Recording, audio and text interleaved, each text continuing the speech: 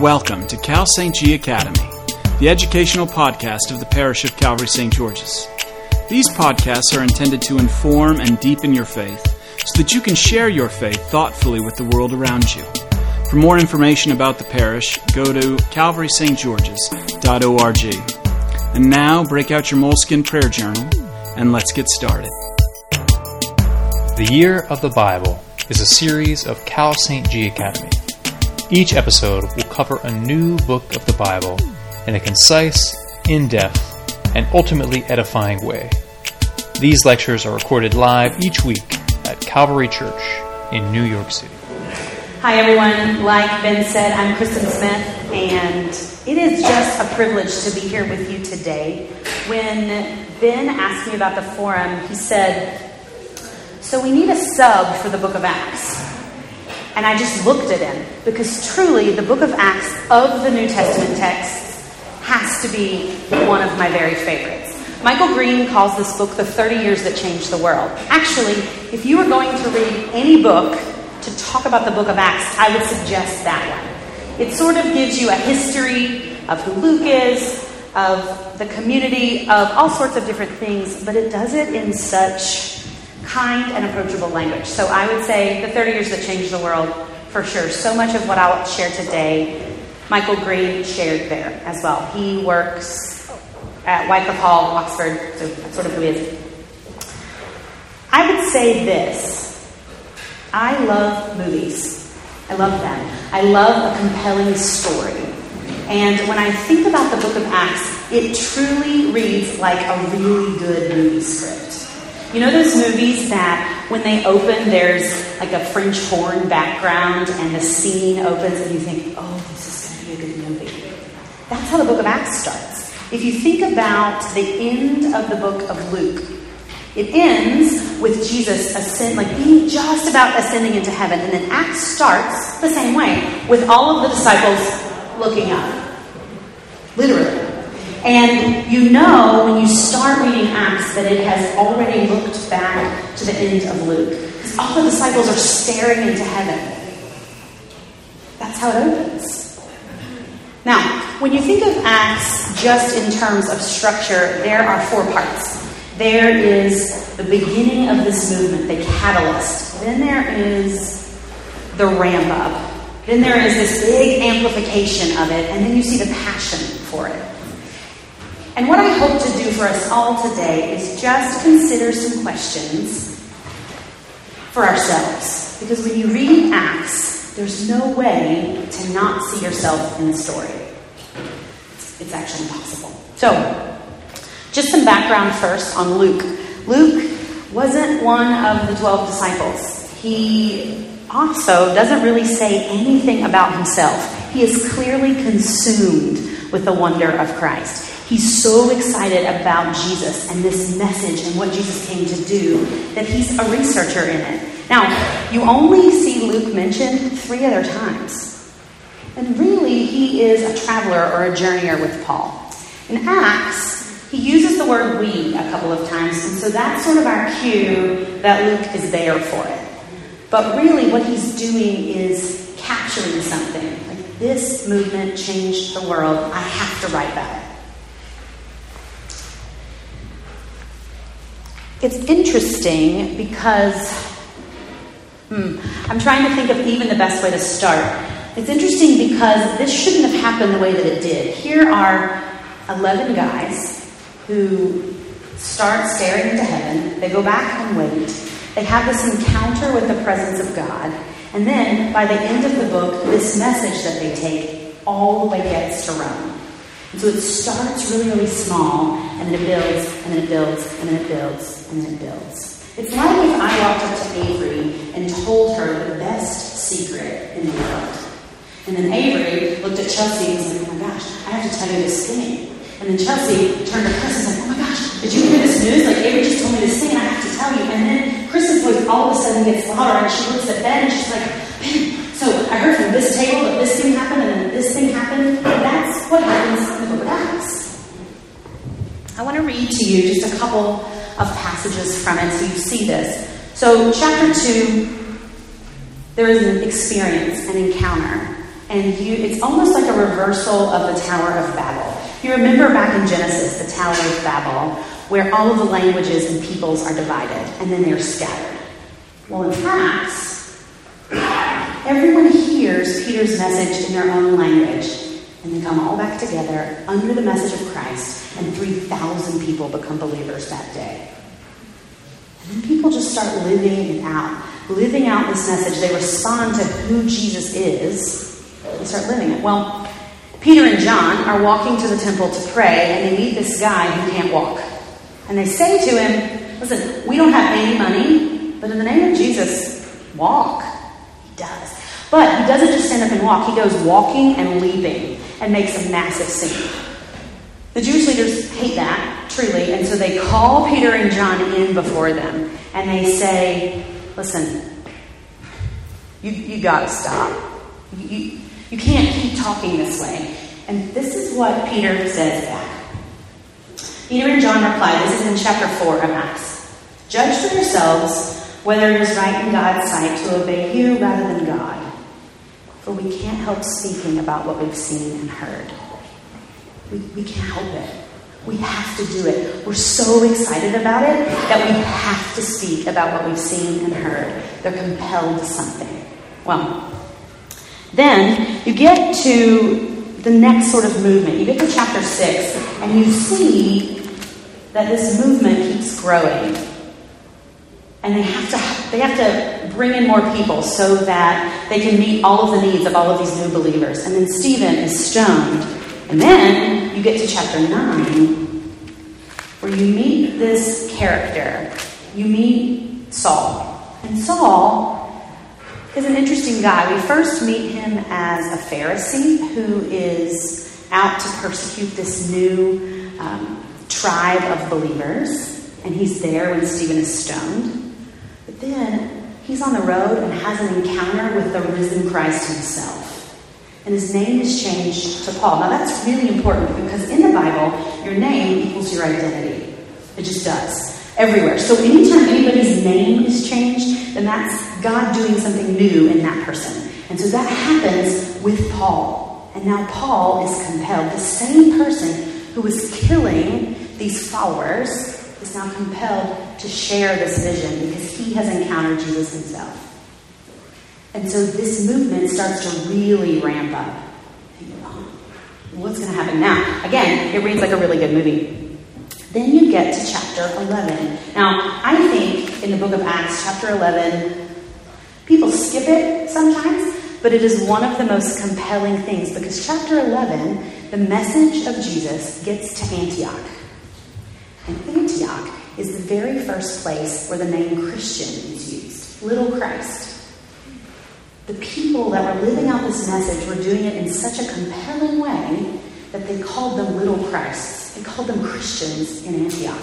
What is it that they were doing?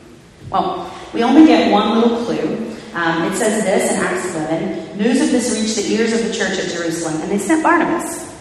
When he arrived, he saw the evidence of the grace of God.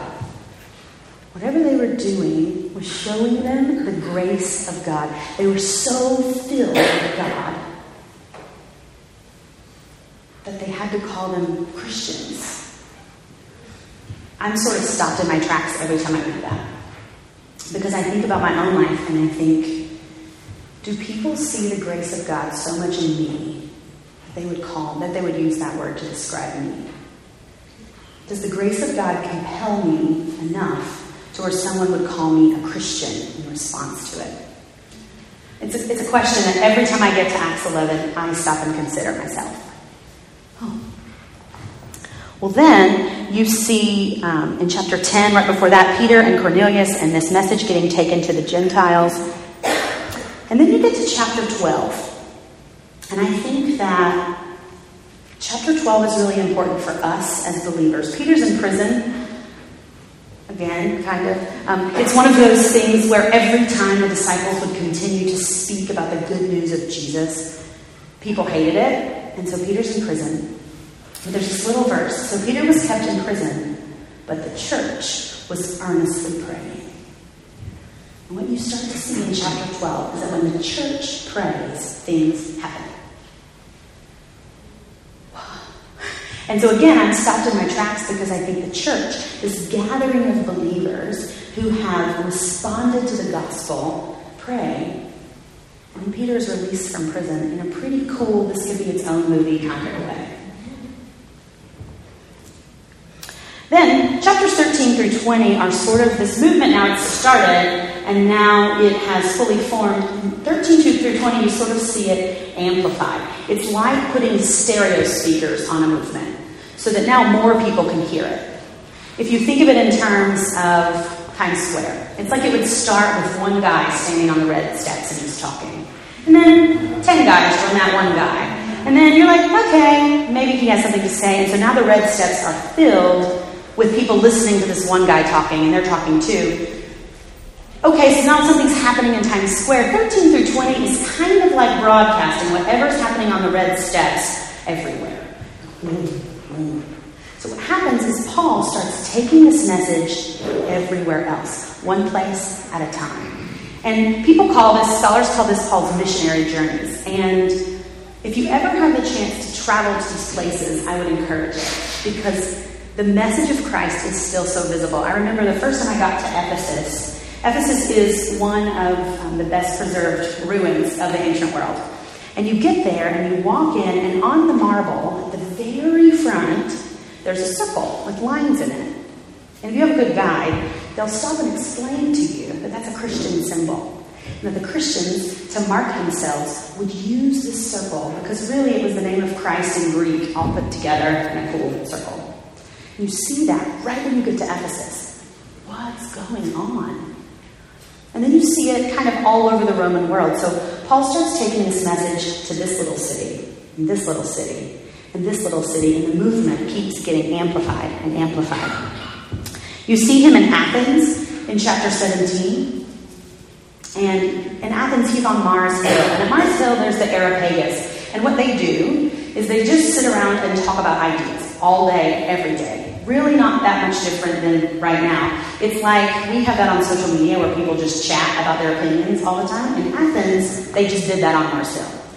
And Paul shows up there, and he doesn't really engage in that conversation. You don't really see the Christians doing that. They're not arguing against other religions. Instead, let me tell you about this God. You have a statue to this unknown God. Let me tell you who that is and who I worship. And then he shares the message of Jesus to the Areopagus. But you also see in chapter 19 that Paul gets to Ephesus. Now, Ephesus, I talked about the ruins earlier, but why is it important? In chapter 19, Luke records this big riot that happens with Demetrius, the silversmith. And it's because of Ephesus itself. Ephesus is a large city in Asia Minor. It also has the Temple of Artemis. The Temple of Artemis is one of the 7 wonders of the ancient world. It's massive, but it's also the bank. And Ephesus is the center of commerce and trade. So if anybody wants to go to the bank in this entire province, they have to go to Ephesus and first worship at the Temple of Artemis. That's how it works. Funny enough, the only thing left of the Temple of Artemis today is one pillar. That's it. Just one. But it was massive. And so Paul shows up in this amphitheater in Ephesus. He starts preaching the good news of Jesus. And everyone responds, so much so that there's a riot. Because he so has affected their economy by what he's saying that the silversmiths can't sell their little statues of Artemis, which they still do. In Ephesus, you can still buy little Artemises when you're outside. This movement makes it that far. It resonates so much that there's a riot. Then at the very end of Acts, you see the passion for a movement. And Paul, people start trying to arrest him. They start trying to really shut him up. And every way that they can do it, they send him back and forth, back and forth, back and forth. He gets to Felix finally in Caesarea. And in chapter 22, right when they're about to flog and beat him, Paul says, "Is that what you would do to a Roman citizen?" And everyone stopped, because now we realize something else about Paul. He's not just a Pharisee, he's also a Roman citizen. And then, in this very dramatic way, Paul says, "I appeal to Caesar." And that's the moment in the movie where it's like all the music stops. This is really a mic drop moment. It's great. I appeal to Caesar. Everyone is taken aback, and they say to Paul, "Are you really a Roman citizen?" And he goes, "Yeah." So they send him, that's really it. And so they send him from Caesarea on a boat to Rome. And you think, oh, this is so cool. Paul's going to get to Rome. All of Rome's going to know Jesus. This is going to be great. And then he shipwrecks. And when I read that story, I sometimes also think about my own life. Because Paul is on his way with the message, and the promise in Acts 1 of the message reaching the ends of the world is about to happen. And then the boat hits something. Like there's a storm. But he lands on Malta. Malta is a lovely, teeny place. Visit it. It's lovely. But it's like this big in terms of geography. It's a teeny tiny island. How did he get there? Sometimes in my own life when I feel like my mission and purpose have been shipwrecked, I think, God, I must have missed it entirely. That's not what happens to Paul. He shipwrecks, and he's like, well, we should rebuild the boat, but the presence of God is still here. So all these miraculous things start happening in Malta. Not as much because of the miracles themselves, but because of this message of the good news of Jesus that's just with him. So finally he gets to Rome. And when he gets there, there's like a chapter and a half of Paul's sermon where he gets to share the good news of Jesus. And then you get to the very last verse of Acts, which I think is my favorite. And I'm actually going to read it to you from two different versions on purpose. In the NIV, it says this: "Boldly and without hindrance, he preached the kingdom of God and taught about the Lord Jesus Christ." Eugene Peterson, a favorite theologian of mine, when he created the Message translation, he did it because he was a seminary professor, and he realized that his students in seminary were looking at the Bible as a textbook instead of a compelling story that moves us forward. And so he went home and he took out his grade and started retranslating. And so this is how he writes the last verse of Acts. "He welcomed everyone who came to visit. He urgently presented all matters of the kingdom of God. He explained everything about Jesus Christ, and his door was always open." And then Acts ends. Now, if I was sitting in the movie, and this is how the movie ended, I would be mad. I love a good ending. I love a bow on a movie, when it wraps up so nicely. We had this cool story, and Paul's in Rome, but then it just stops. Paul was really kind, opened his home to everyone, he was really bold. That's it. Acts doesn't tell us what happens next. Why not? Now, as a biblical scholar, that's a question that lots of people have asked, but also as a person of faith, this is a question we have to ask. Why does Acts end this way? Before we can ask that, though, we have to ask a couple of other things. First, why did the gospel spread like it did that fast? There were a couple of factors. One, Pax Romana. What Rome did for the world, building roads, bringing water, helped the gospel spread at that point in history. There was Greek culture, so there was a common language. People are all speaking Greek.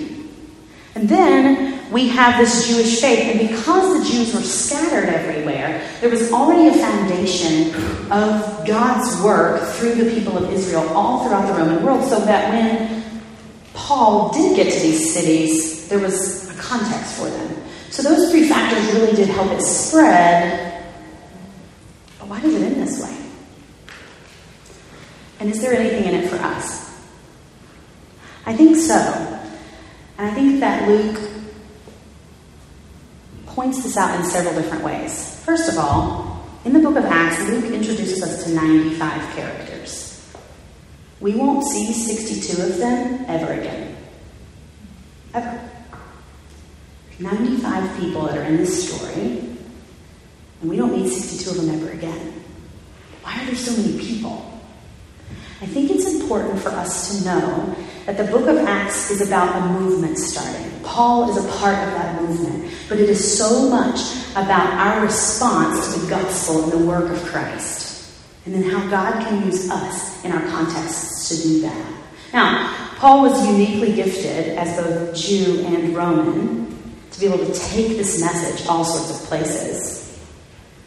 But I think Luke ends it the way he does to push us to the idea that the book of Acts ends like it does because the story's not done. It's just not. Okay, so the gospel gets to Rome. Now what? Now what do we do? When I get to the end of Acts, I think about my stoop in Brooklyn. That's what I do. And I think about my stoop in Brooklyn because I think, okay, God literally got Paul from Jerusalem to Rome by way of Athens, which is just cool. But he also got me from a tiny town with 7 stoplights to New York and to my stoop. And he got us all here together today. And the reason that Acts ends this way is because the story's not done. We're in it. We still have the same background music. And what I think Luke is compelling us to is to go walk out in the end credits of Acts and say, okay, now you go live the next part of this.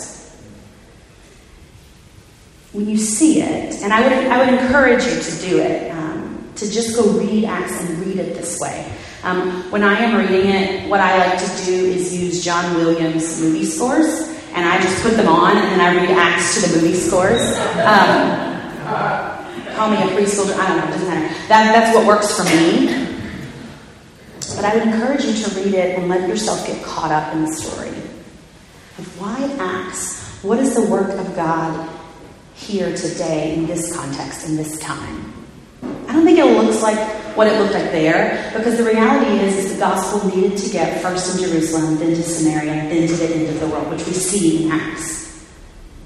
But I also know that we're somewhere in the distance. We're somewhere between Acts and the final work of Christ in Revelation. We're still living in this story. Mike Yaconelli, he was the grandfather of youth ministry. He is the guy, if you're familiar with the magazine Youth Specialties, I don't know if that's just those of us who work in that world, but he said this, and this, when I read the book of Acts, I am prompted to pray this prayer as well. He said, I want a lifetime of holy moments. Every day, I want to be in dangerous proximity to Jesus. I long for a life that explodes with meaning and is filled with adventure, wonder, risk, and danger. I long for a life that is gloriously treacherous. I want to be with Jesus, not knowing whether to cry or laugh. When you see the book of Acts, you sort of see this in the disciples going, I gotta share this thing. I have seen the work of the risen Christ. I have to share it. I want a life that shares that. And so that's what I would say to you, to the book of Acts. Thanks for tuning into this episode of Cal St. G Academy. All of these podcasts are recorded at live events and lectures hosted by the Parish of Calvary St. George's in the city of New York. Want to hear more? Stop by the church sometime and attend one of these events live. Or swing by one of our many services where we seek to rightly divide the word of truth week by week, with sermons that always point to where we end and God begins. Find out more about all of our events and offerings by visiting calvarystgeorges.org. And if these free podcasts have meant something to you, and you feel led to support our ministry, head on over to calvarystgeorges.org/giving and make a donation today. Thanks again, and we hope to see you soon.